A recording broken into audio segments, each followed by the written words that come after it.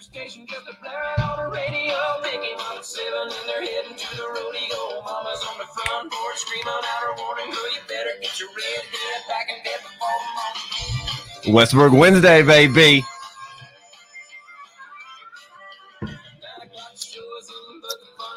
I mean, you got to give it up for a little bit of Garth Brooks. A little bit of Ain't Going Down Till the Sun Comes Up. Come on now. A little bit of a shout out there to for our plead the fifth victim. I mean, interviewee tonight, Mr. Hans. He's one of those guys that ain't going down till the sun comes up. He's one of those dudes that just that brain, that giant brain inside of his head is just always running 100 miles an hour. He's that creative mindset, and so I felt like, in a last minute of the moment, I was like, you know what? Ain't going down till the sun comes up. That's a good one. So we'll kick that off with a little bit of music this morning. Brad, hi. What's up, buddy? Man, it's been a long time. I feel like it's been forever, right? Like if you guys know, B-Rad, Brad Cody in the background, hiding in the corner. Oh, boom. There he is. What's up, bro? I feel like I do need to fix my password. The new phone, bro. The new phone. Yeah, the new phone. If you guys don't have the new iPhone 11, you should get it. It's really nice. So what up, guys? We didn't see you guys at all last week. I still got Garth Brooks playing in my ear. My bad. We didn't see you guys at all last week. I was on a little vacation, which I don't do a lot. And so an opportunity arose for the wife and me and the babies, the 3 toddlers, to load up and go to the beach. And so we did that. And I talked to Fletch. We had somebody scheduled to go in, and we just felt like, hey, it was a good idea to to kind of just pause for a minute, take a break. A lot goes into the show, and we've got, you guys have been nothing but phenomenal and super, super supportive. But I mean, I took a little break, bro. You deserved it. I mean, I don't know if I deserved it, but it was fun. Somebody just commented and asked if you were wearing boxer shorts.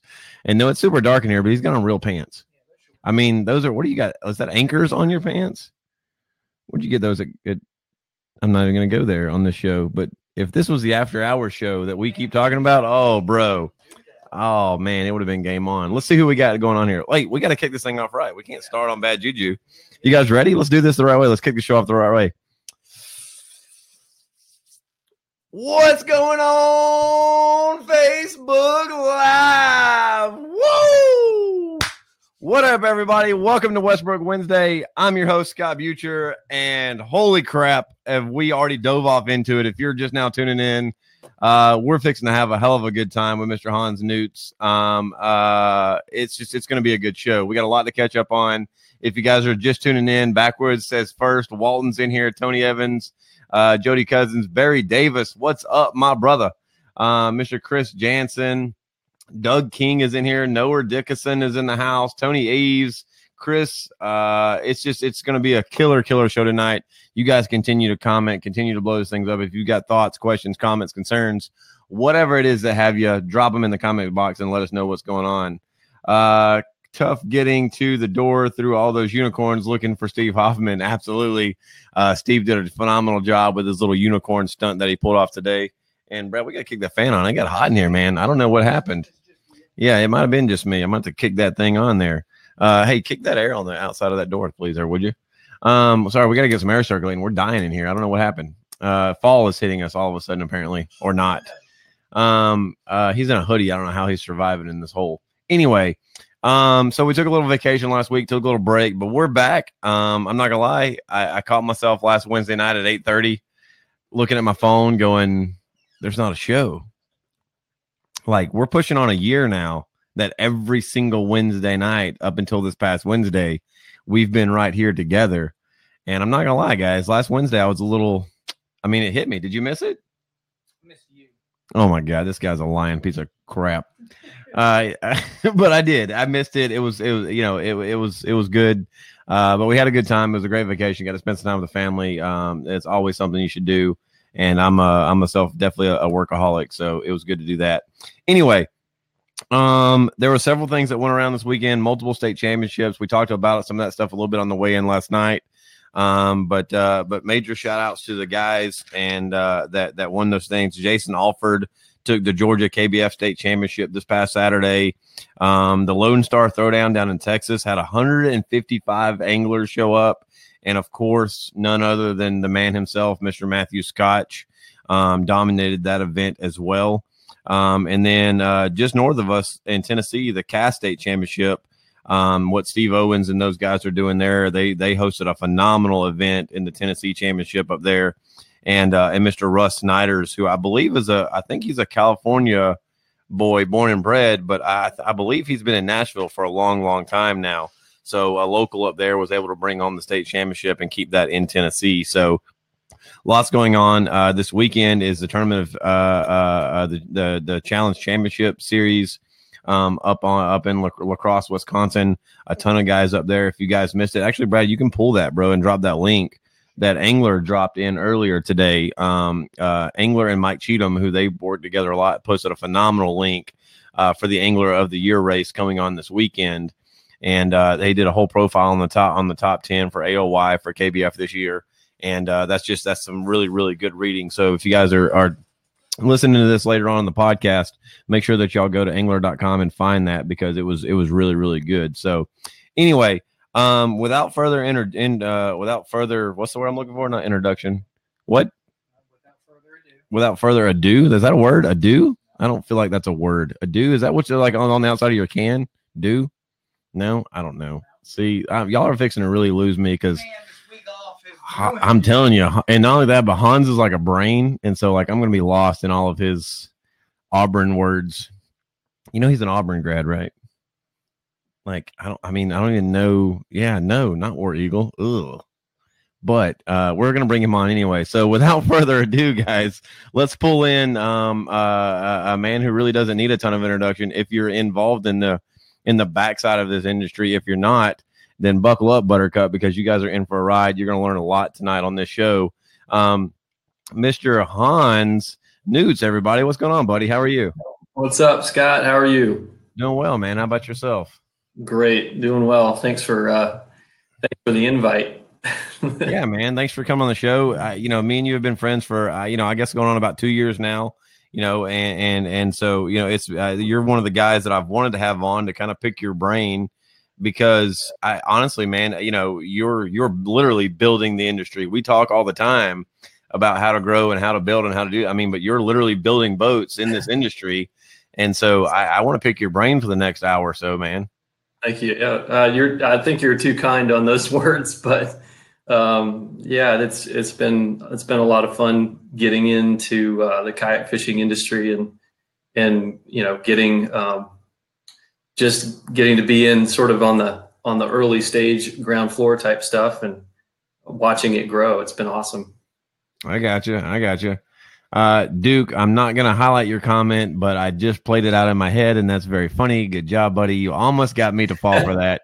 That's actually my nickname most of the time. I'm not going there, Duke, but good job, buddy. If you guys are reading the comments, make sure you go read Duke's last comment. That's pretty good stuff, bro. Pretty good stuff. Dude, you've over the last couple of years, really about the decade or so, you've been very instrumental in this process, and we're going to dive into some of that tonight. But let's be honest, recluse is probably not the right word, but you're not a very public individual. Yeah, well, some of that is, I think, a way for me to get to do my job, and without, I need a lot of time just to sort of pull off some of the stuff I'm working on, and so I'd love to be out there, on the tournaments, hanging out with everybody, but a lot of times I just, I'd got to kind of get behind the scenes in order to do this stuff. And so, it's also one of those things where you got to kind of like, you got to just be able to chill out a bit in order to be able to do it. So I guess that's part of it. And also I do hear a lot, but I hear it through through different people. So that helps. I get a lot of feedback, especially from team members and whatnot. So I'm probably not out there, quite like you guys are, hitting it every weekend and on Facebook a bunch, but I do get kind of get connected through other avenues, I guess. I got you. Very cool, man. Very cool. Well, before we dive into the rules here for Plead the Fifth, let me do a little bit of housekeeping. If you guys are just tuning in for the first time, do us a favor. If you guys haven't done it yet, go in and drop a comment and let us know where you're watching from. We love seeing all the different viewers come from across the different sides of the country, and kind of getting some feedback with you guys there. Also, secondly, go in and on that comments or down below in the right or left, depending on what you're looking at on your screen, there's a share button. Smash that share button. Let everybody know that you're in the house here tonight, getting ready to watch this interview, and really kind of get an education into not only Hans's life, but a little bit about the kayak building process and about the backside of this industry. This is a guy who, we have a lot of tournament anglers. We have a lot of different people on this show, but this is an opportunity to really, to give feedback or to have conversation or to hear the insights from a guy who's literally building, the future of this sport. So we're going to get into that here in just a minute. I'm scared. No, don't be scared, man. Don't be scared. It's a little personal. It's a little professional. Like it's to be honest with you, we don't really have a lot of rules here because we don't really do anything the right way. Like we're a bunch of amateurs, just with a microphone and a camera. So good luck. Thanks. You definitely ask questions. Whoever, if you guys have anything you want to ask questions about, maybe things in the past, why we did them this way or that way, I'd love to hear from you. Yeah, well, you've got folks from Adairsville, you got guys from Mount Holly, Greenville, Greenwood, Island Lake, Illinois, Hilton's, VA. I mean, folks from all over, Cook, Vegas, Tennessee, Virginia popping off, South Florida, Tennessee, Vegas. I mean, you got folks popping up from all over the place. So if you guys got comments, thoughts, concerns, whatever, make sure that y'all drop them in here. Hans, I know that you're not overly familiar with the show, but the premise here, bro, is conversation like we would have if we were sitting in boats fishing and hanging out. We founded this show to kind of be that type of conversation, that type of camaraderie. Me personally, I'm a fan of this space, and I feel like I feel like the best people on earth spend their free time in these little plastic boats. And so I wanted more storytelling. I wanted more of that to be around. So that's why we do this show. With that, it's a game that we call Plead the Fifth. And I explained this a little bit, but I'm going to make sure that I lay the rules out for you one more time. I've done some research. I've talked to some of your friends, your family, and maybe even your spouse. I'm just saying, I don't know if she confirmed or not, but maybe I talked with Miss Erin. I won't confirm or deny that right now. But I've put together basically a timeline of your life. And through that, I've picked apart 6 questions that I feel like are solid.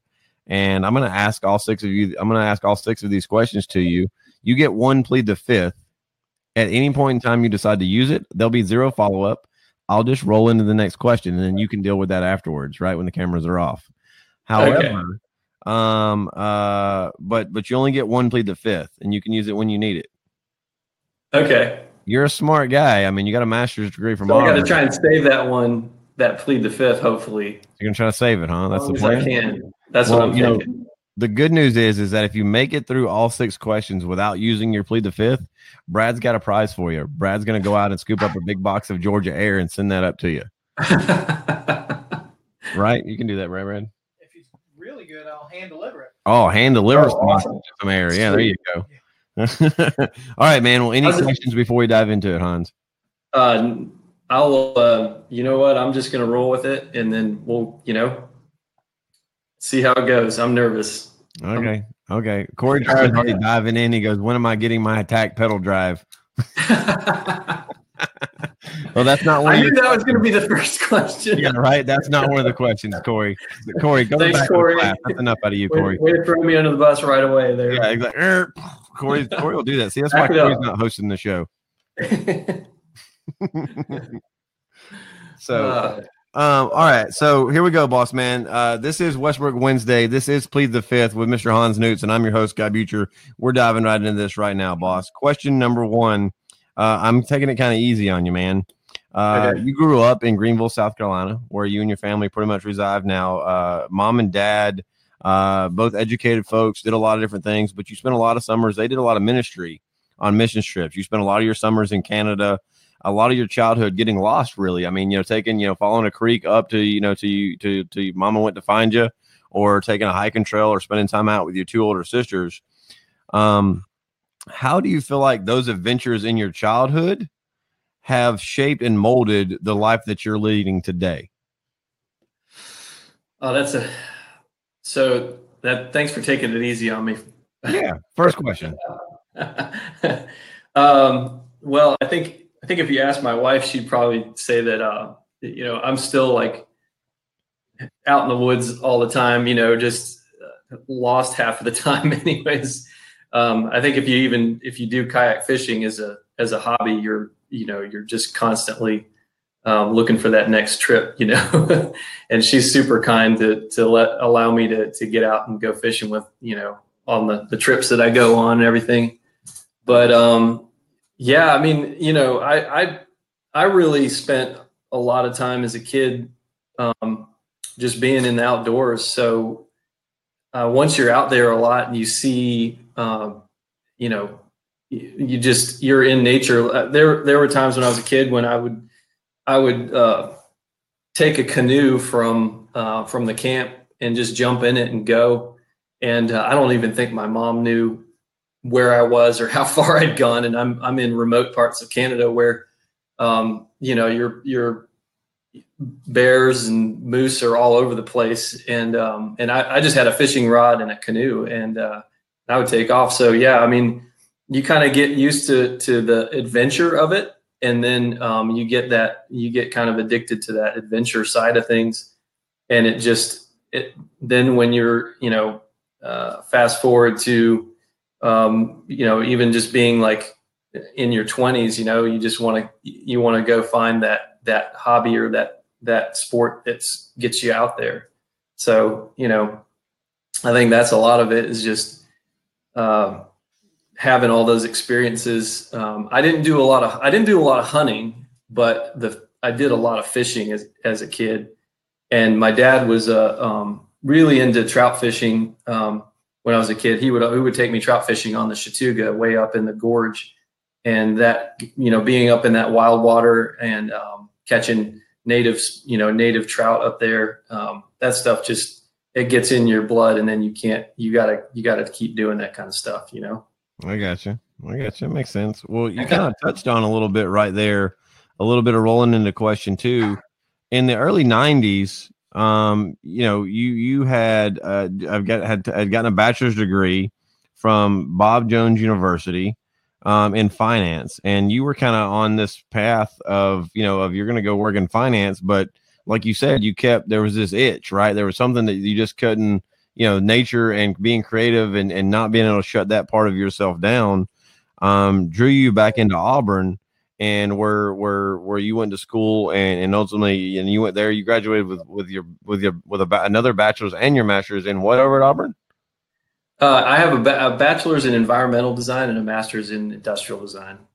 So I mean, that creative type of mindset there, a lot of that stems back from wood shopping and working with your father your dad was a craftsman, did a lot with woodworking and stuff like that.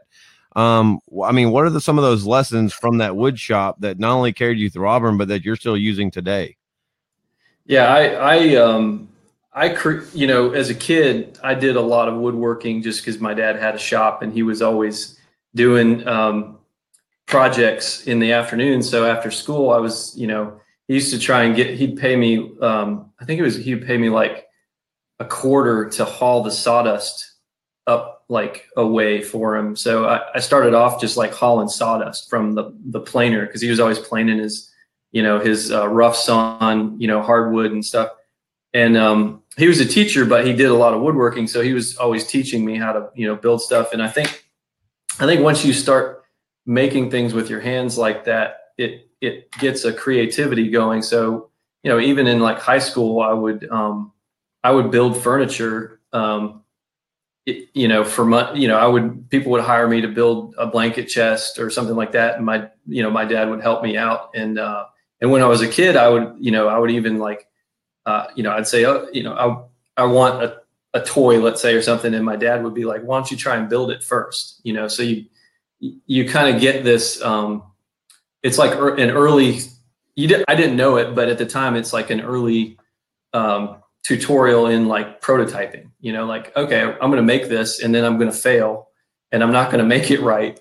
And then I'm going to try it again and make it better. And so, by the time I got through business school, I was doing all sorts of, hands-on kind of stuff. And then I really, a couple years into being out of business school and having a job that was super boring for me, not that it would be boring for someone else, but for me, it was just unfulfilling. And so that's when I was like, okay, I got to do something different, So I want to know, what was that turning point though? Like because you were you were established, like you were set up, you had already, spent your 4 years in school, got your bachelor's, were going into finance. Like, what was it that you just couldn't shake that just kept telling you're supposed to be doing something more? And how hard was it for you?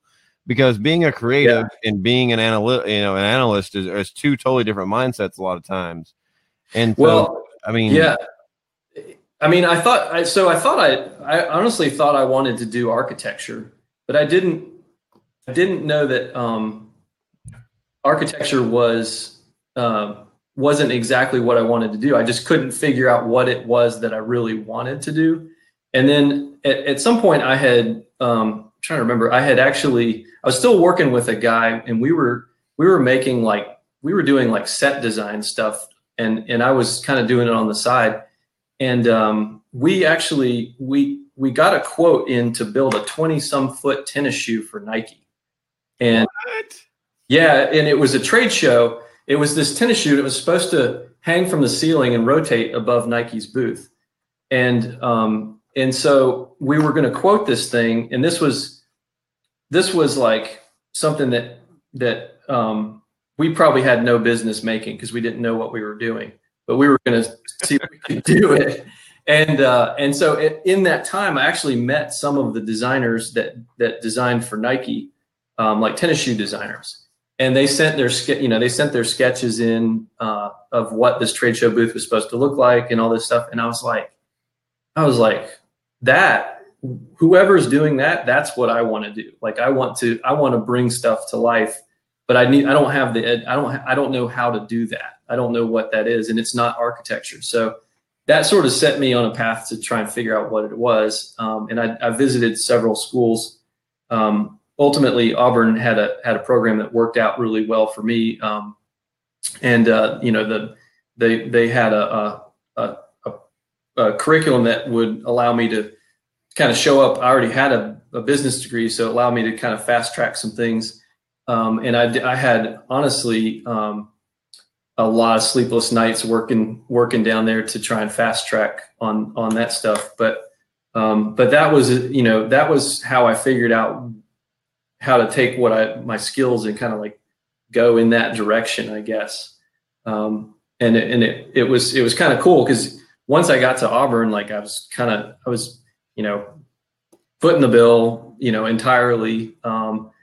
And, like, I was pretty much like, okay, I got to do this. There's failure is not an option at this point, Yeah. Like, you're all in. You've kind of walked away from one life to go to another.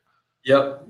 And the as far as like the business side, like the finance side of things, it just wasn't, once you realize that, like, okay, this is just not who I am, at that point you're not going to continue doing that. So, or you will, but you're miserable and you're making your whole life miserable. And and by that time you met your wife in like 96. I think you and Aaron met.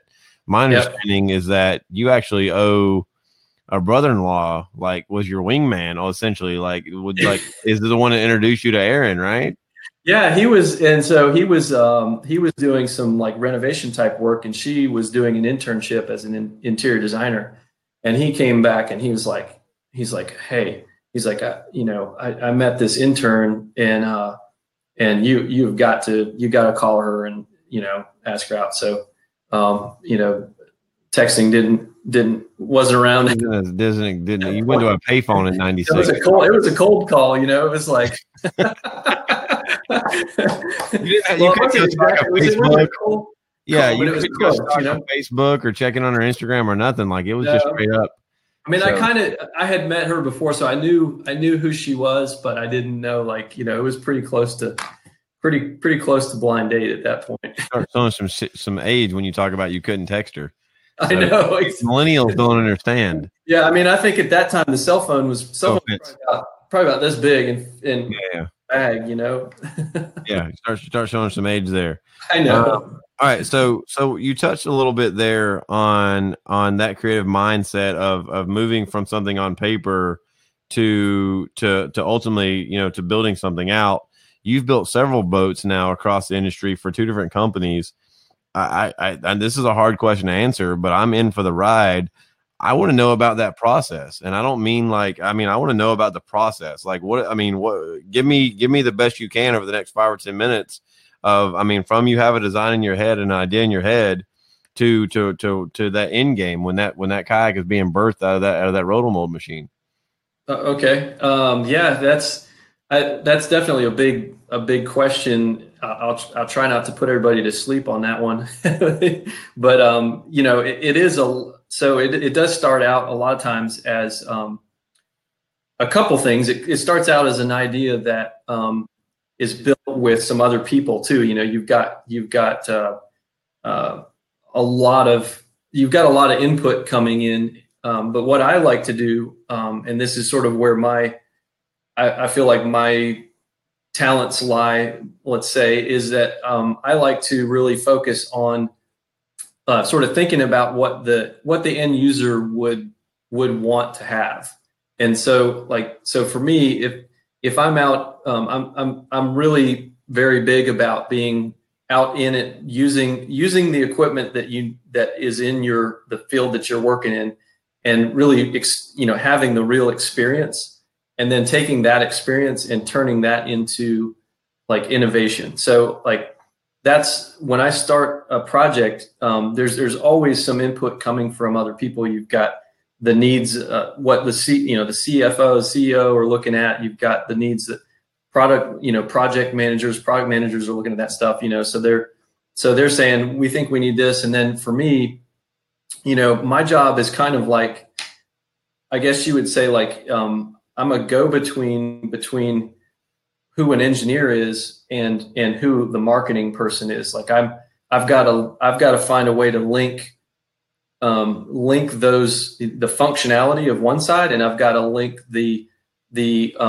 consumer thought process on the other side, and bring those things together into a product that, you know, that it's sellable, and it works really great, and it looks cool, and it, you know, it satisfies all those things. So when I start something, let me see if I can go back to the beginning of your question. When I start something, I usually start with some input from people, but I'm also trying to keep that consumer in mind.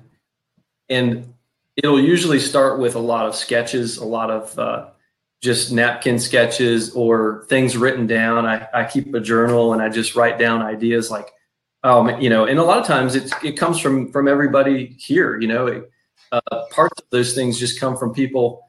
You know, I might see somebody at a trade show, or I might be fishing with somebody and they're like, oh man, you know, I struggled with this, or nobody's done this right. You know, nobody's done that well, or whatever. So that gets the ball rolling and thinking about, okay, we haven't solved this problem very well yet. And so those are the core ideas that kind of get it started. Now, at what point do you start? I mean, you've got some molds and some stuff behind you. I mean, at what point do you start making things and then scaling things?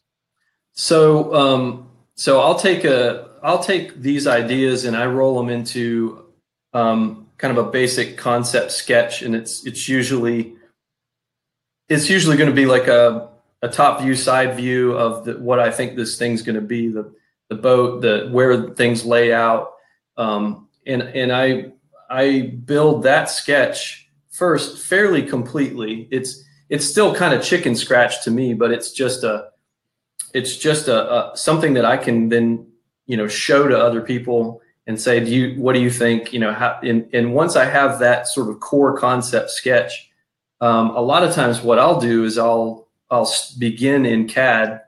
CAD is the short term. You probably hear me use that a lot for those. Yeah, it's an AutoCAD. It's a software that you use. computer software for designing. So I design in CAD, but I'll start in CAD with some really basic shapes. Usually I build the hull first, the bottom side of the boat first, because that really, how that turns out determines where things go on the top side. So I'll build that first, and I'll make things like, let's see, I'll make like mini models like these guys right here. See if I can get that in though. Yeah. There you go. Here we go. This is a whitewater boat, but I'll make some concepts that kind of get me started, and then I can share these concepts with other people, talk about the design, work on, how things look. Are the proportions, the way we want them? Or, what surfaces are they the right edges and things? So we'll do some concepts like that. And we can 3D print stuff. We can CNC. We can even do composite layup, different things. So we'll do different ways of prototyping things quickly till we get to something that's fairly solid idea. And then at that point, a lot of it is I'm in CAD, and and this is why I'm not out at tournaments on the weekends. It's because I'm in CAD pretty steady for quite a while to get a boat concept done. You're kind of living that nerd life, so to speak, at the computer. No offense to the nerds, like we wouldn't do this without you guys. But I mean, like you said, you've now, it's funny because you're such an outdoors guy and such a, such an adventurous personality, but yet you went into that field to be in that field. But now, like you said, you're spending a lot of time in front of a screen building, right? Yes. Yep. Yeah. And being in front of the screen it's not my favorite thing to do, but the outcome is there. So, and it goes in waves. So I'll have a lot of screen time and just heavy CAD work.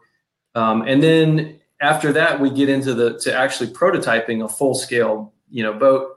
And then I'll be off of the screen for a while, and I'll help prototype something. We'll cut it in full foam and lay up and do the layups that allow you to prototype a full boat.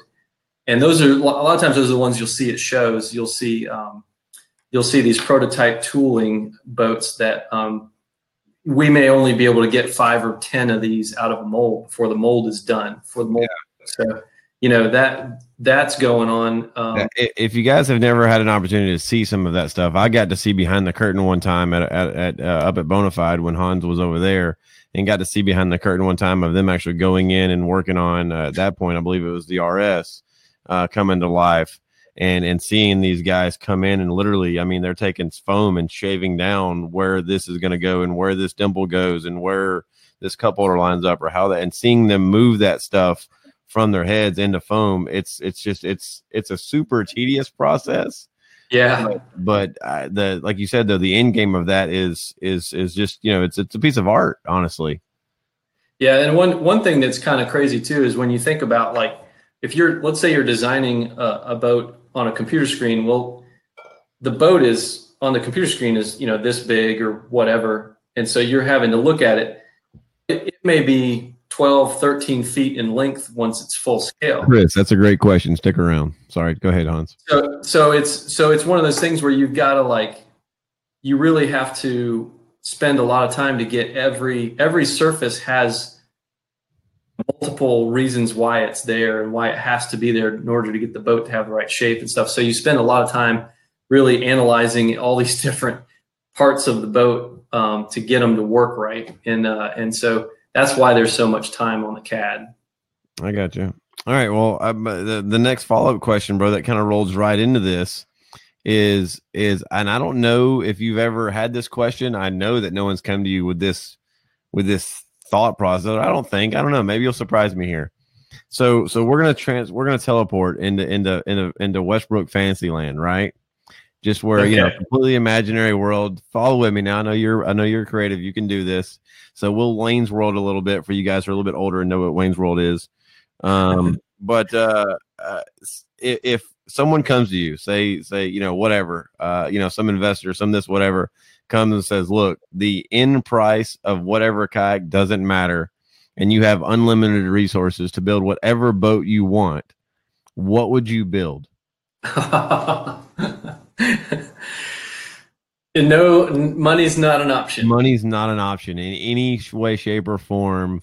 It doesn't matter what the end cost of the product is going to be. If you want to go all carbon fiber, or I mean, there's no money. It's endless on what you have to build it, and it's endless on what you can sell for it. There's, Bill Gates comes to you and says, "I want the ultimate kayak." What does Hans build? See, I would probably build some really, really weird, like. Well, that's what I want to know. Tell me about it. Build some like super weird boat that no one would probably ever want to paddle or pedal or. So you build Blue Sky. It would be like. No offense, Jackson. I'm kidding. The Blue Sky. Kidding. No offense, Blue Sky. I didn't say that. No, I did. It's a joke. They get it. Yeah. No. So, it would be, like. Here's an example. Like, I've been looking at these like super long distance stand up paddleboard races. Like the Chattajack. It's like 30 some miles. I don't know what that is. The Chattajack. It's in Chattanooga on the. Look that up. Look at it. I didn't make it in the registration this year for it, which is good because I don't know how I would even complete it right now. But it's a super long stand up paddleboard race, and just to try it, just to see. But then I'm looking at stand up paddleboards, and I'm like, the board I want doesn't exist yet. Like I always want to make my own thing, right? So I want to make something that has like a varied keel that is, super long and has like stability outside of the water line and all this. Explain that to us slow folks, myself included, the varied keel. Explain that. Well, I don't see it's just in my head right now. Like I want to make a boat that you can you can paddle. Like right now when you stand up paddleboard, you're just both feet forward and you're just raking leaves, you're just doing this. Okay. But I want a boat that kind of combines what a racing canoe is like and a stand-up paddleboard, but you can actually tip the boat on one edge and then rake leaves on that side for a while before you tip it on the other edge and rake leaves on that side for a while. So you get less boat in the water and less water wetted surface. So the boat is going to travel faster, but it's going to track on both keels. Is that y'all's beautiful mind when y'all sit around the table? Is y'all call it raking leaves when you're paddling, standing up? I don't know. Somebody said raking leaves one time, and I was like, that makes sense. That's what you do when you stand. But it's good core workout. No, yeah, so, just if you're not, I know you do a lot of yoga, but I personally don't do a lot of yoga. Yeah. Who does yoga? I don't do yoga. You're the one with handstands on Instagram. I don't want to hear about yoga. Have you seen me? The only yoga I haven't gotten a handstand yet. A good one, anyways. I gotcha. So okay, so back to your question. Yeah. If I did a boat, just whatever I wanted, I'll tell you what I would want to do is I would want to make a boat that is not necessarily high stability. I want to make a boat that goes really far, really fast, and it has all the storage so that you can, when you get somewhere, you get your equipment to not necessarily pop out of it because that's been done, but basically like this thing is it's a bullet, but then it explodes when it gets there, and you have like the ability to. Yeah. Cold. I'm getting pumped. We're gonna start a GoFundMe for this. Yeah. So, but I would make something that's like so that everything in that boat is made specifically for your mission. So you're not just like you're not Sputnik with your rods everywhere and all this stuff. You're like you're going, and like that would be cool to me. It's sleek and fast, and if you put pedals to it, if you put a prop in the water, that thing would fly. But then when you got there, it would require you to be involved in the game of fishing more, because you would be. It's not going to be the most stable boat. It can't be, but it would get you from one place to another place fast, and you would have exactly what you needed for fishing, and it would be lightweight and draggable. So you'd build a skeeter. I got you. Other than the affordable. There's a bunch of. I got a bunch of those. Like I've got more weird ideas than that probably, but that's one I would definitely do. I got you. Well, follow up question to that, not a separate question, but follow up question. Do you believe that the perfect kayak has been built yet? No. I mean, I'll say that there's some really great boats out there, and not just the ones I had anything to do with, but there's some really, really good ones. But I think it's one thing that is pretty cool for the whole industry is that, like, look, even like what Jackson did with the Blue Sky. Did I just call it Big Sky? Blue Sky. Blue Sky. Yeah. Blue Sky. That's really out of the box. That's out of the box thinking. Oh, it's majorly out of the box. I mean, it's a phenomenal rig. Yeah, I mean, and that's props to that. That's the good for going after something like that. There's so many, directions you can go. Ultimately, one of the things that makes a kayak really good to me is if it's like is it a good balanced boat for the things that you want to do? So just, it may not be the most expensive boat out there, but if it has the right, if it can carry the right amount of equipment for you and your weight and what you need to do, if it handles the water that you're going to use, if you're river fishing, or if you're big water, big lake fishing, or if you're off the coast, the perfect boat is the boat that gets you out to where to what you're doing, and it handles all that stuff really well. I got you. Perfect. Yeah. I think that we haven't gotten there yet. There won't ever be a perfect kayak, but there's a whole nother level that we haven't gotten to yet with, I hate that word level, like next level, I guess, but I don't mean to say that, but we're going to end up in a place where stuff's going to be even cooler than what we're at now. I believe in. Well, technology. I mean, you've seen it just in the last decade of your career in this space. Technology is moving rapidly. You're going to be, the advancements and things you can do, the materials, it's all moving at a very accelerated speed. So super, super interesting, guys. If you're just tuning in, welcome to Westbrook Wednesday. I'm your host, Scott Butcher. We're on with Confluence Wilderness Systems Kayaks. One of their engineers, Mr. Hans Newts. Hans has been around the industry for quite a while. He's one of the original founders of Bonafide. He worked for Confluence before that and went back to Confluence about 6 or 7 months ago, and is just continuing to create and do different things and innovate inside the industry, build things, push the limits, and he's blowing all of our minds here. It is definitely not the normal conversation that a bunch of us redneck fishermen sit here and have, but man, is it fun and entertaining to listen to how his brain functions and things that he would do. With that, guys, we're rolling into question 4 here. That is that's an old favorite. If you guys are familiar with the show, then you guys are familiar with our Crankbait Your Instagram segment, and that's what we're fixing to get into right now. So Hans is blinking real fast, like you don't know what's coming. So this is a segment that we call. Get hot.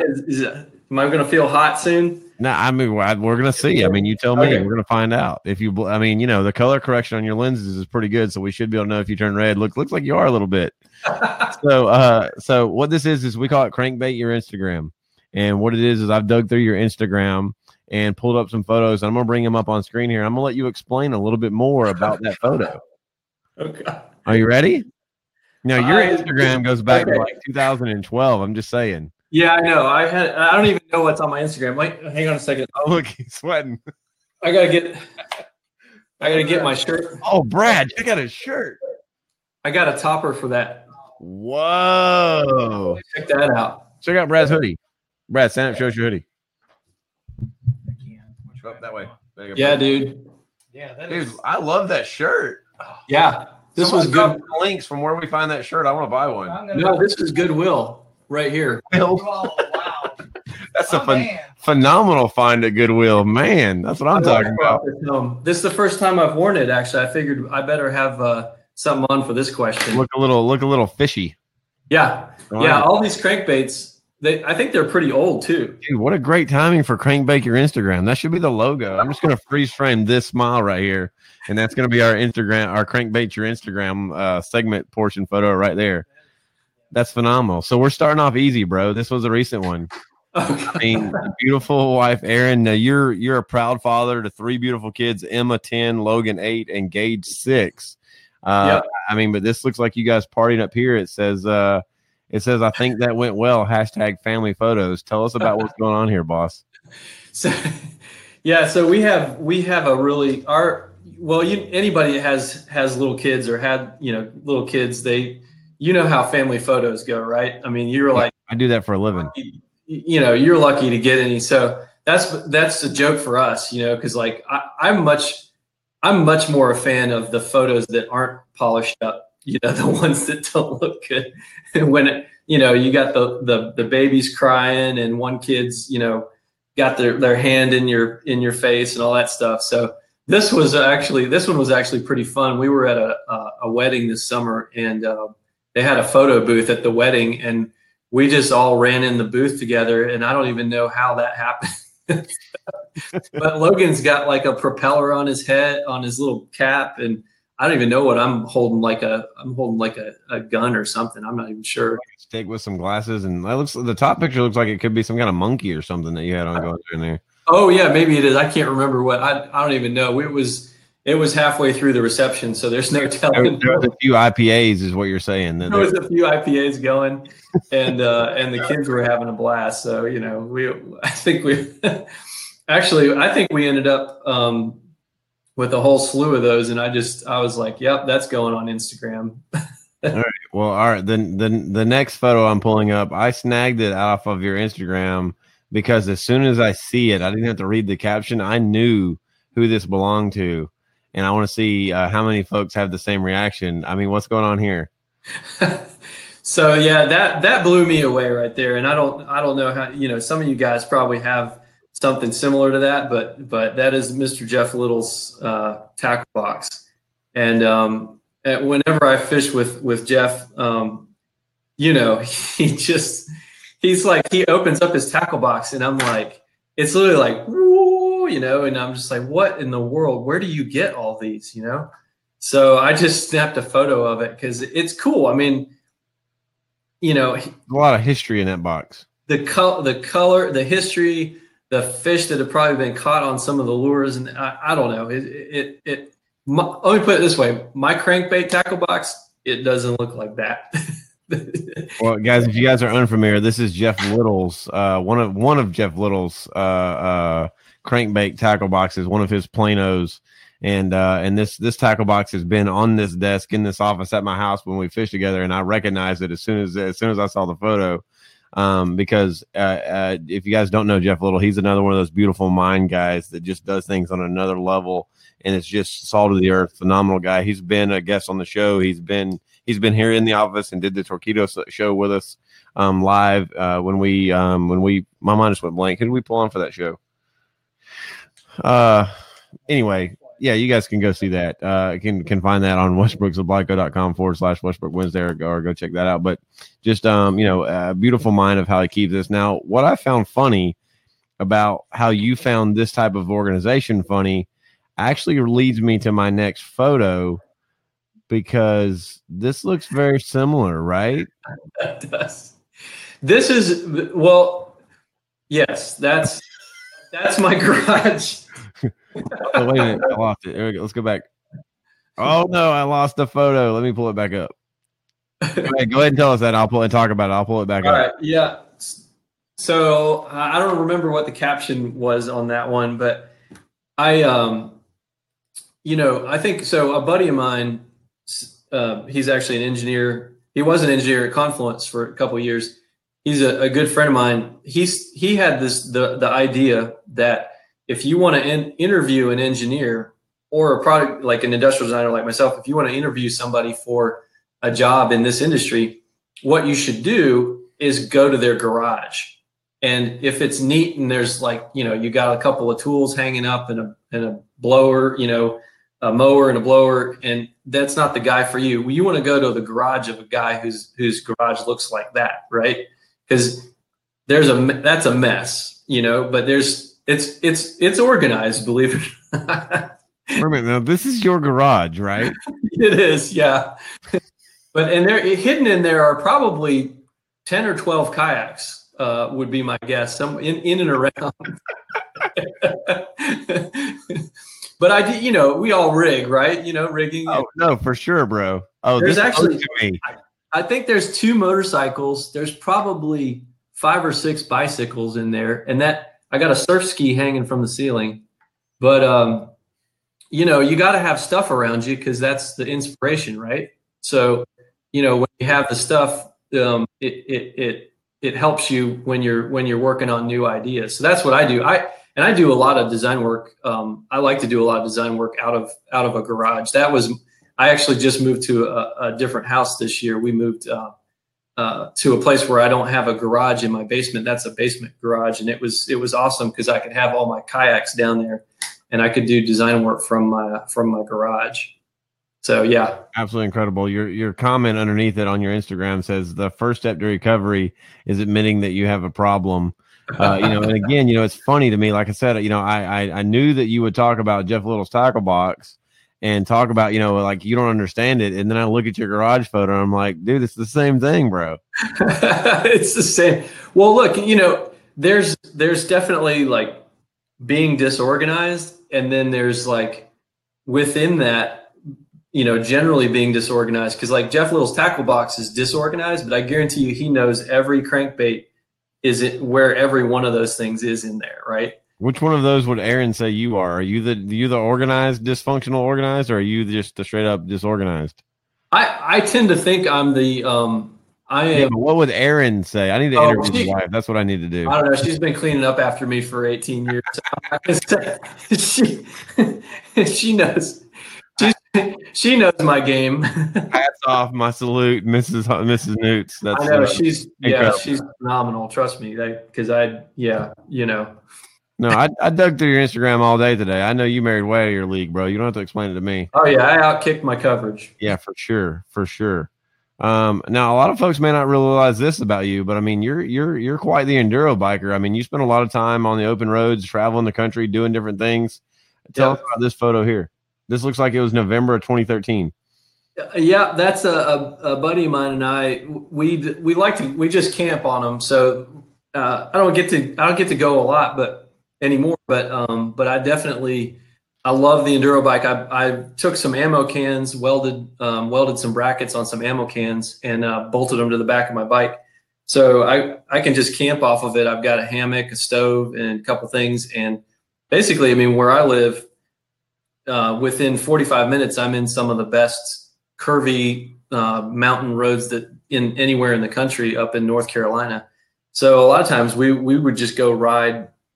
We'll just pick a state, ride to it. We'll ride up to West Virginia, hit all the, hit a bunch of coal roads and back roads. And when we get ready, when we get tired in the evening, we just find a Forest Service road, try and find a quiet spot, put some hammocks up and camp out.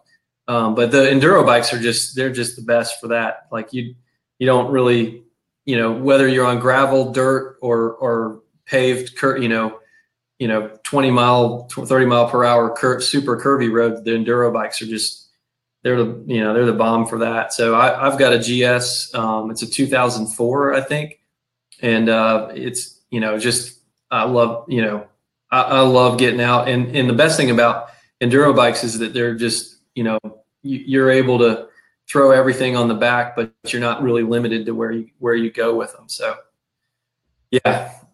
It's a phenomenal lifestyle. If you guys have never traveled like that and never got out and done that, then it's one of those things. Now, Dustin was commenting here, says it looks like your desk at work. I'm assuming you're going back to the garage picture. So I'm assuming you know what that looks like. So yeah, my desk at work is slowly, but I've only been at that desk for a few months. So it hasn't had a chance to sort of like pile up yet. It's going to take a little. It's still getting the grind there. So. Now, I want to go back a little bit because, a lot of people that may or may not realize, and I'm not going to harp on it a little bit, but it was a big part of your life and is a big part of what Bonafide is. And obviously myself and Brad, so many of us are Bonafide guys. This I'm assuming was Hard Hat area. This looks like it was about the same time that y'all started birthing Bonafides, right? That one, I think that shot is from Confluence, but it could be around that time. Yeah. Yep. but yeah, that was what 2016. No, this is April of 2017. Okay. I don't know. Maybe I don't think that's in the Bonafide I got you. factory, but yes. Yeah.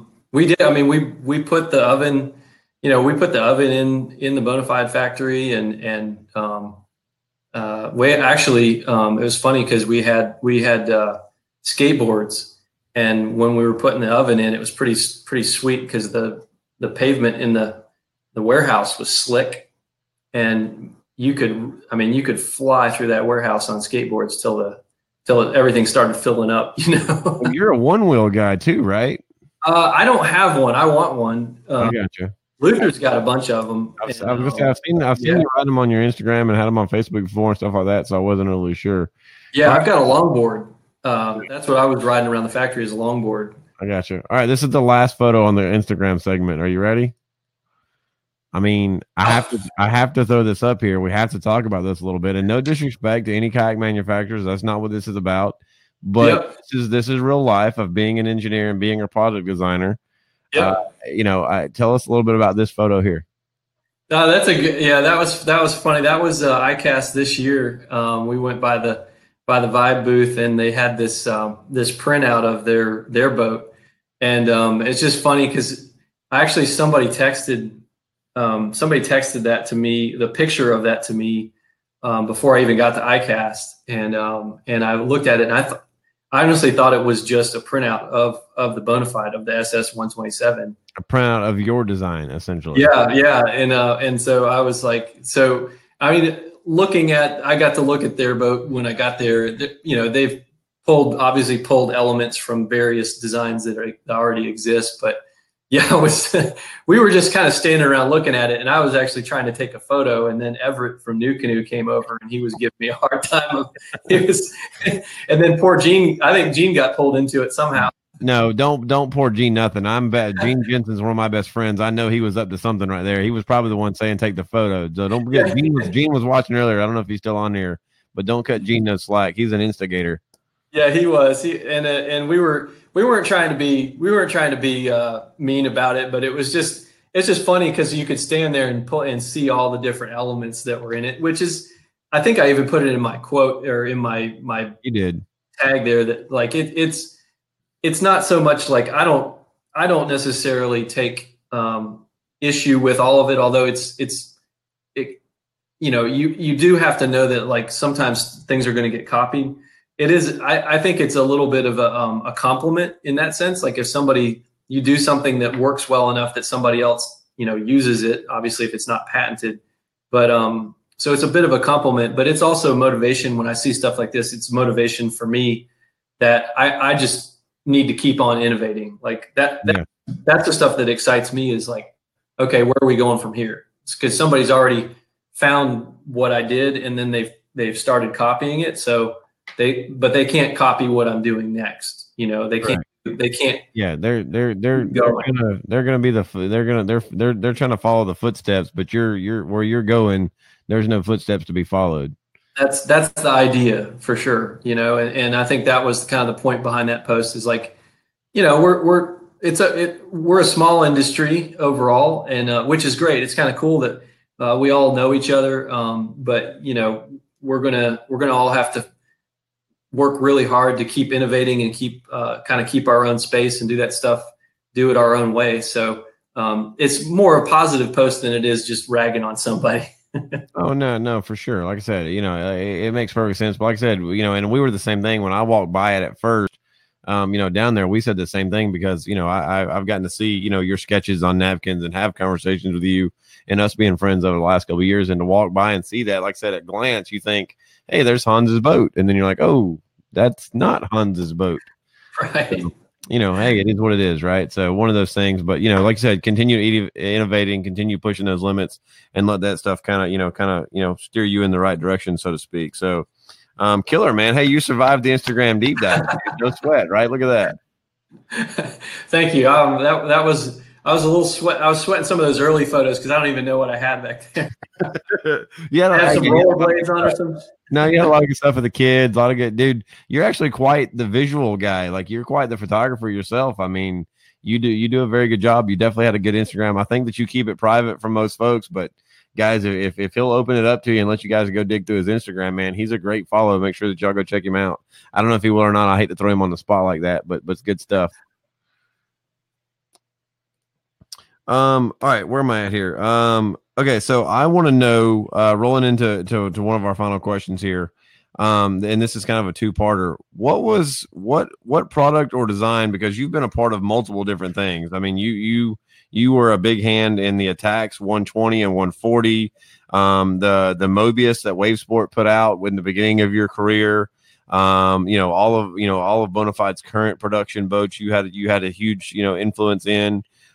This Recon that you guys are putting out now that y'all had down at Paddle Sports Retailer. I believe I'm hearing rumors of a paddle and pedal version of those. Some of that stuff kind of being looked at. What product or design, and this may be that whole, which of your kids is your favorite, right? But I mean, what product or design are you personally the most proud of out of everything that you've done to date? Oh, wow. It's like, which kid do you love the most? Which kid do you love? Well, you know what they are kind of you. Yeah, no, they're kind of like kids in that sense because they're all unique in different ways, and sometimes when you're working on something like that, and I should say this too real quick, that it's definitely more than just me when it comes to designing stuff. I mean, all the boats I've ever done, they've had lots of people that are behind the scenes that don't probably get their name associated with it as much, but there's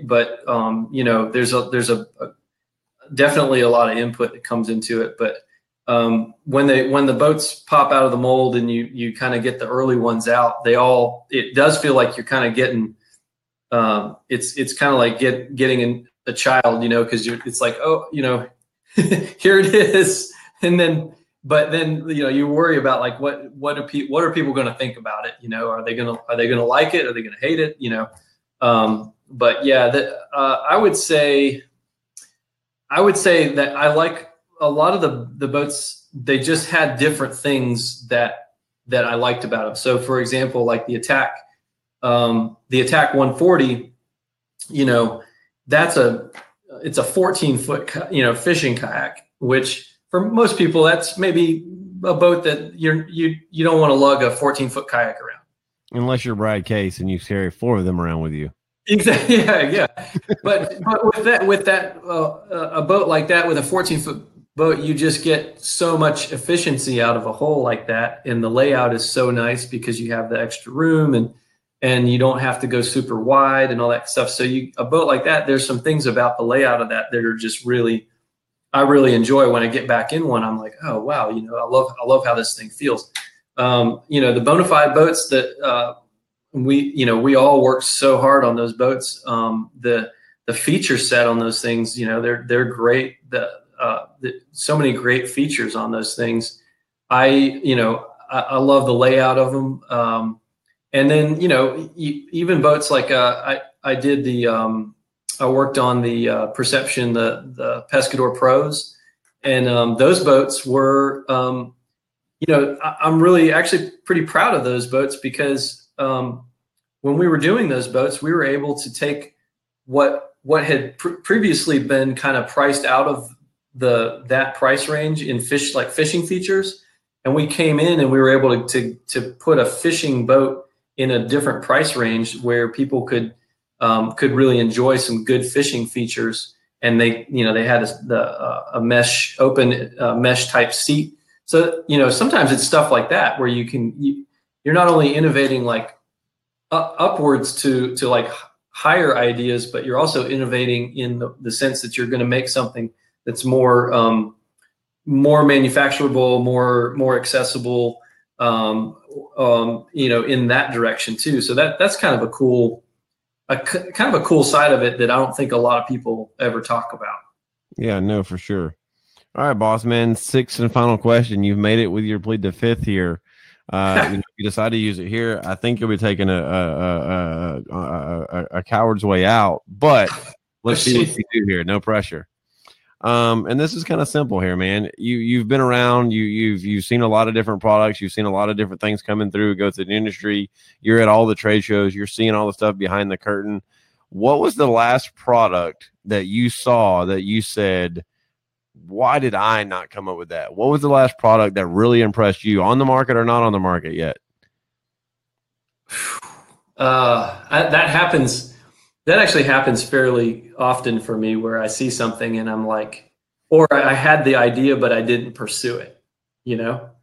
I'm trying to think right now of something that was recent like that. Oh, okay. Here's one. This isn't kayak fishing. Okay. But this product, I saw this at ICAST, and I think it was on my Instagram page.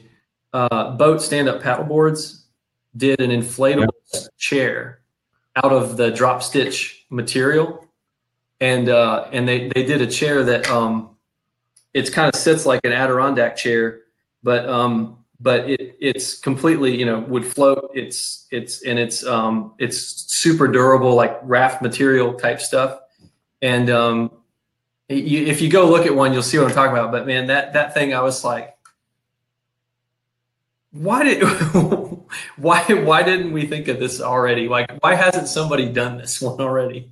It's just like you said, it's one of those inflatable, it's basically an inflatable lazy boy, right? An Adirondack. It's an inflatable lazy boy, and who doesn't want it? Who doesn't want to sit on a beach and crack a cold one with you could sit in that thing and probably paddle it around too, but it's just the ultimate, like, summertime, gotta have kind of like Check it out, Brad. Find us a link for that, bro. We got to see if we can buy one of those. Yeah, they sold out. We're using your credit card. And they brought I think they brought 100 of them to the show, and I think they had completely sold out by the time I even saw one. So, well, who doesn't want a lazy boy? Any way you can get it, right? Like, exactly. Recliner, that's the ultimate man toy, right? So, hey man, you survived Westbrook Wednesday. Plead the fifth. Look at that, Hans. And I didn't have to. I'm happy about that right there. I'm happy for you too, man. You got to smash that heart button, smash that thumbs up, give Hans a big round of applause, dude. You absolutely come in and killed it. I learned a lot, tons of good information. There's so much more.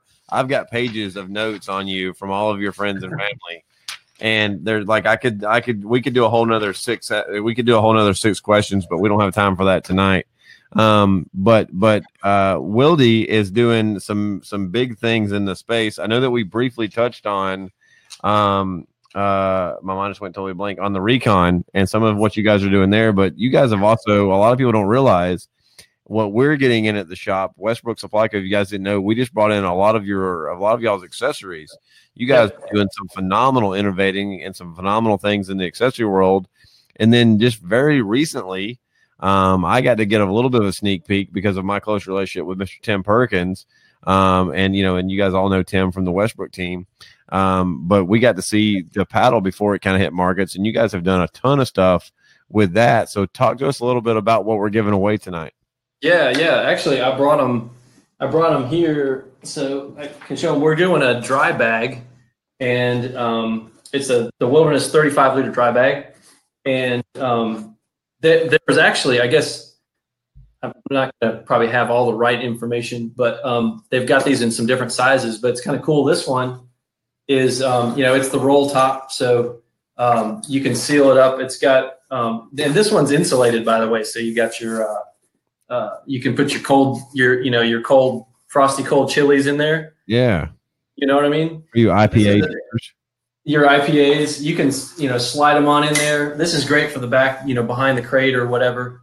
A good spot in the boat for these guys. Actually, I think I've got the smaller version, but we're doing a dry bag tonight as the giveaway. And Wildy has a bunch of different versions of sizes of these guys, and they've actually got some different bags coming out or already launched that really fit the whole kayak fishing market really well. So definitely check out Wilderness Systems for some of the accessories, because I'm using the Gen 2 or the Gen 1 crate for wilderness, which is a phenomenal crate system in the back of the boat. And up front, I've got a bag that's actually designed in that sort of bow shape. So I throw it up in the front hatch up there. So there's some good stuff here. These things are built phenomenally strong. One of my favorite things about these bags is the insulator sleeve. It's actually a 2-part system in some of the bags. Yep. And that insulator comes out of the bag. So you can use it as a standard dry bag, or you can use it as a cooler with that insulator inside of it. Tim Perkins has one. We had it on one of these Skinny Rivers just below the house the other day. And I tell you what, you guys know that I'm a Yeti guy, but I'm not going to lie. Sometimes my Yeti is stupid heavy and just bulky to lug around. That thing was absolutely incredible. And I told him, I was like, dude, when I interview Hans, I'm going to talk my way into getting one of these things. Exactly. I'll buy one because the way that they've designed that to be that component system to use it how you need it, that's some innovation there. And I was really excited about that. So this paddle, I mean, this Apex paddle you guys have, like a lot of people realize, I mean, this is a premium paddle. I mean, guys, this paddle retails for over $400. Like somebody's fixing to go home. I mean, or you're fixing to put a smile on the face. This paddle is a primo paddle. This isn't just another run of the mill. This is the Apex here from Wildy. This is their new system. Talk to us a little bit about this paddle and what makes it so special, Hans. Look at Vanna White right here, man. I tell you what, check that out. Actually, you know what? I'll tell you, this is my absolute favorite paddle blade. The shape. This is the one I use. This is the full carbon Apex. But this paddle blade, I'm probably going to get this wrong. But I believe that this paddle blade was adapted from the AT2 paddle blade shape. So it has, can I do some tech speak here for a second? Please do. It has a really nice, let's see if I can, it has a really nice shape here that the blade doesn't flutter in the water. It has a really nice catch. So when you put this blade in the water, it's super quiet. And Tim Perkins will tell you that too. It's a very quiet blade in the water and it's very stable, but it also has a lot of surface area. So you can really put the paddle to the metal, the paddle to the water on this thing. That's why I use it. I love the power out of this blade because it is kind of like, it's like my whitewater blades. You can definitely get a lot out of it. And then the other thing that's pretty cool, which I don't think I can't get out of packaging, but at the other end here is the adjustable system. So I think this is a 240 and it goes up to a 260 something. Like that. So you got the adjustability. Is y'all's system on how that operates, right? That's a very unique system on the way that those two things come together. Yep, you've got the locking mechanism on the paddle shaft, and then when that folds down, it's out of the way, and then you've got the measuring the part here that tells you what length your paddle's at, so you can adjust it for the type of boat that you're in. But it's adjustable with your stroke, and that I don't know what the proper terminology is, but you know what I'm saying. Angle adjustment, so you can adjust the blade. So let's say you're maybe some people don't know this. I'll explain it. Let's say you're paddling into a headwind.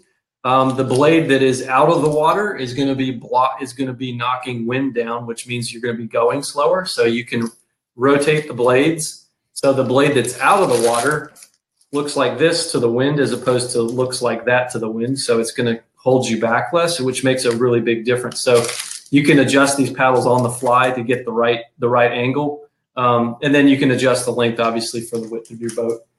They come with the drip rings, but this is a full carbon shaft. This is a really lightweight paddle, but it's just. I mean, it's super lightweight. I mean, I use some of the. I'm blessed that I'm in this industry full time, but I get to use some of Bending Branch's best paddles, and I love them. They're great stuff.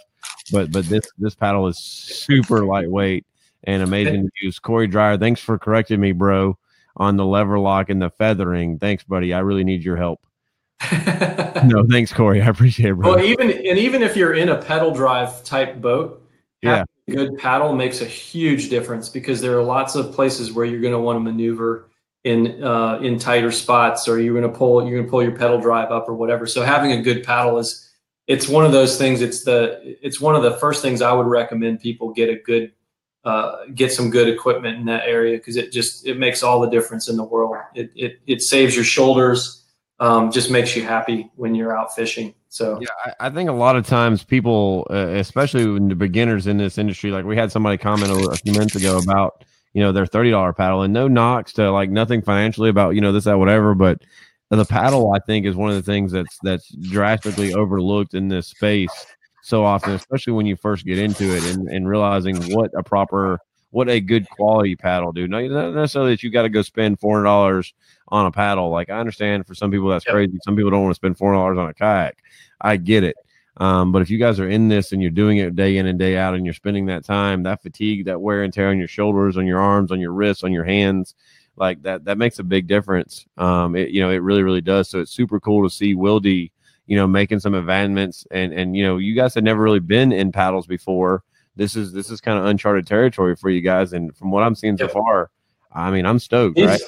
Yeah, absolutely. These paddles, and by the way, part of the reason some of these paddles get fairly expensive is that the process to make them is labor intensive.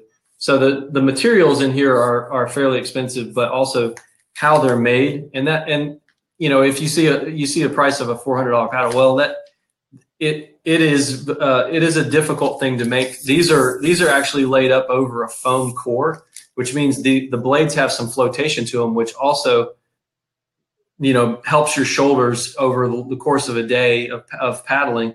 It all helps sort of make take the ease or take the effort out of paddling. So investing in a good paddle is really important, but the cost is there in how they're made, and these are just like I said, these are sort of time-tested paddle blade shapes and the process and how they're made. So they're absolutely killer. I've been enjoying this paddle immensely while I've been out on the water, and of course, like you, fortunately for me, I didn't have to pay for mine, but I would have paid for it anyways because it's super nice. No, absolutely. I will tell you what, you're out of your plead the fifth questions, but that does make me wonder, what is your go-to boat right now? Like, if you're going out for fun, I mean, are you just always in something new, or are you always in a prototype, or like, do you keep a rig that's your go-to fishing rig right now?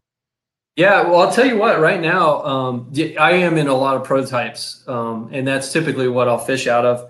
But I have an Attack 140 right now, and I've got a Torqeedo on it. And I keep that one ready to go.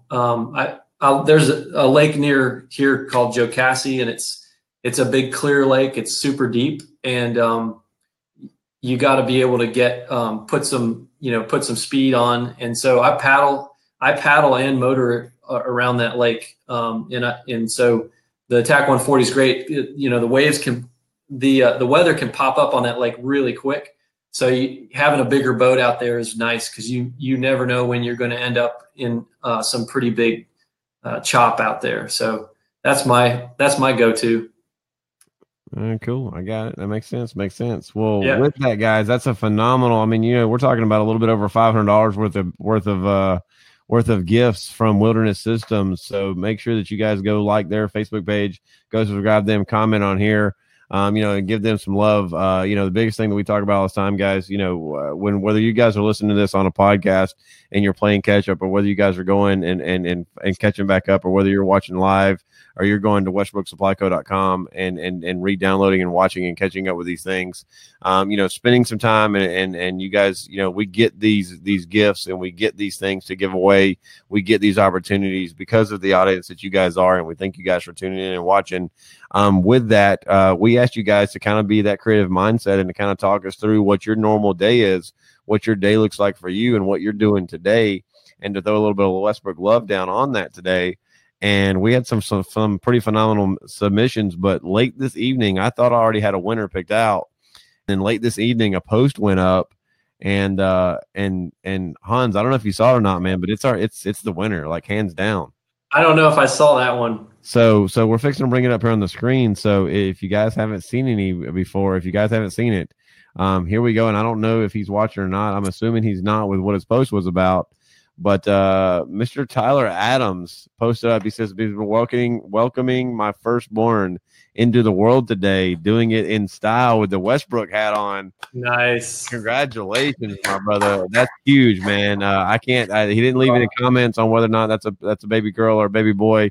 It was hard for me to tell in the photo. But Hans is the proud father of 3. I'm a proud father of 3. Brad's got 4 beautiful girls himself. And so, it's one of those things where, like, how could we not, right? We had no option but to not pick you, bro. So congratulations, man. You can pass this paddle on down to him or her because it's going to last you that long.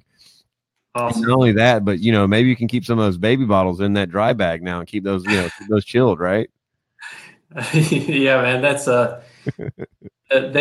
they'll be tiny only for a little while, right? Yeah. That baby will fit in that dry bag for the next 6 months. That's about it. That's don't right. put the baby in the dry bag. That's some people, guys. Y'all don't be DMing me. That's a joke. Y'all don't be freaking out on Facebook and Instagram. Nobody's putting a baby in a dry bag, just like nobody puts baby in the corner, except for Brad. He's in the corner every Wednesday night. Hey, what am I talking about? Hey. Yeah, welcome back. Well, Hans, man, you absolutely crushed it, bro. I would love to roll out the red carpet for you and let you give an opportunity to kind of thank anybody that you want to, and do any kind of shout outs before we let you go here tonight. Yeah, man. Sure. I would thank my sponsors, but I'm not really sponsored. You are the sponsor. But I'll say that I'll give a shout out to my amazing wife and my kids, and for putting up with all of my kayak fishing and shenanigans and all that stuff, because it's been a lot of fun. But honestly, early on, Chad Hoover and I worked together on a lot of stuff, and I asked Chad if he would show me about the bass fishing side of things, because I didn't know that as well. So he kind of showed me a lot of stuff about how to do that side of things, and then he in turn I worked on some stuff where we could work together. And so I know like my wife's been like just wondering what the heck I've been getting into with kayak fishing. But she's been really patient about that, and my family too. Is the time when we were launching Bonafide, we were working so many hours, and I had people watching my kids while I was working on boats and all that stuff. And then with Confluence, they've been great. Confluence has been awesome with welcoming me back and doing. We're working on all kinds of cool stuff over there with Wilderness Systems and Perception. So, it's been good, and it's been really cool just to be in the industry and hang out with all you guys. I wish I hung out with all you guys more. Some of you guys ring my phone fairly often, and I apologize if I don't always pick up. But you've been a phenomenal friend to me, bro, over the last couple of years. And it's funny you talked about your wife, questioning this kayak fishing industry. All of our wives are questioning the kayak fishing industry. But it's phenomenal to see, and and just goes to speak to your character as a human being, and and how you recognize the people around you, and you've always been humble, you've always been motivated, always tried to to learn more, do more, be inquisitive, but still take feedback from folks doing different things. And you're definitely a leader in the industry, man. I can't wait to see what you and Confluence put together over the next couple of years. I think I'm going to get to see you in a couple of weeks. I think you're planning a trip down to do some fishing with Tim and myself. So I'll get to see you then. But until then, man, thanks so much for coming on the show tonight. Thanks for opening up your life to us. I know you're not, as gun ho about being out in the public as some of us are, but man, I appreciate your time tonight. No, thanks for having me. I appreciate you guys pulling me out of my cave so I can do a little talking. The introvert in me gets to freak out a little bit and answer your questions. Nothing about the shirt you're wearing right now says introvert. I'm just saying. Well, I'll have to say this is the first time, probably the only time I'll wear this thing. I like how he told his wife, he got home and he looked at Aaron. He goes, "Aaron, where's my lure shirt from Goodwill? I got to wear that tonight. I want to look like a pro angler."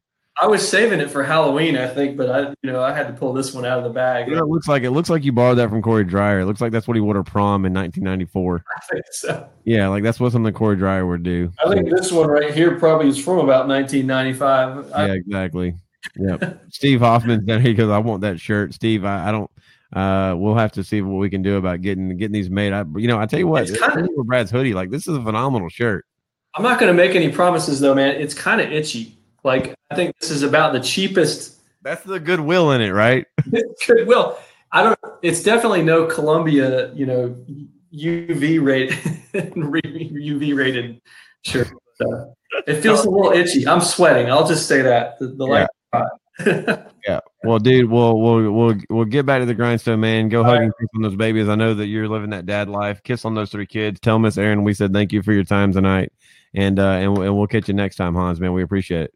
Thank you. Thanks everyone for tuning in and listening to me bloviate about kayaks for a little bit. No, man, it's been great, dude. I appreciate it, man. We'll catch up with you later, Hans. All right, take it easy. All right, guys, and that kind of wraps up the show. I mean, Brad, I learned a couple of things, man. What are you feeling? Oh, I learned a ton. And he's a phenomenal, intelligent man that has a phenomenal taste in shirts. A phenomenal taste in shirts, absolutely. I tell you what, the whole Auburn thing, I'll give it some credit. That may be one of like 9 Auburn guys that I really like and really admire. So, I mean, I'm 9. Yeah, that's probably about right. I got a couple Auburn friends. So, yeah, 9. I don't know, maybe not 9. That may be an exaggeration. That may have been a little high. 9 UGA friends. So, well, I'm married to a UGA chick, so it is what it is.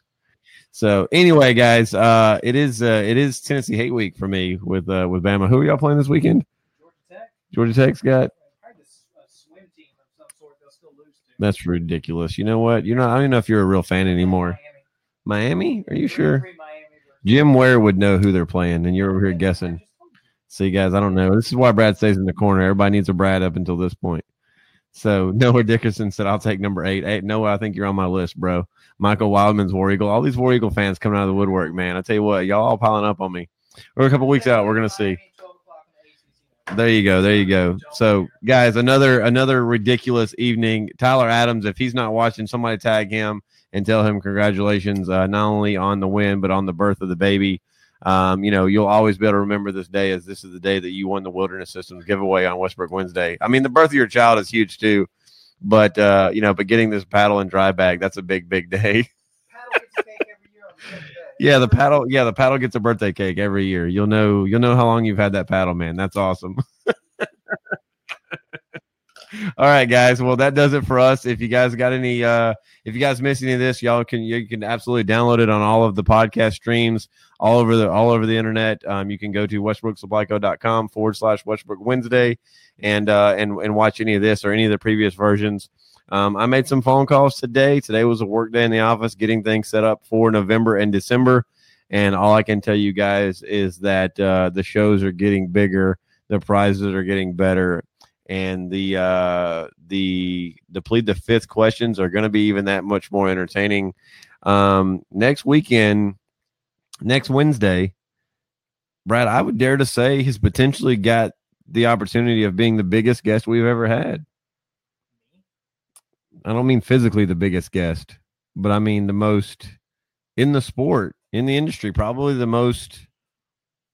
You guys are just going to have to see next Wednesday. It's going to be really, really good.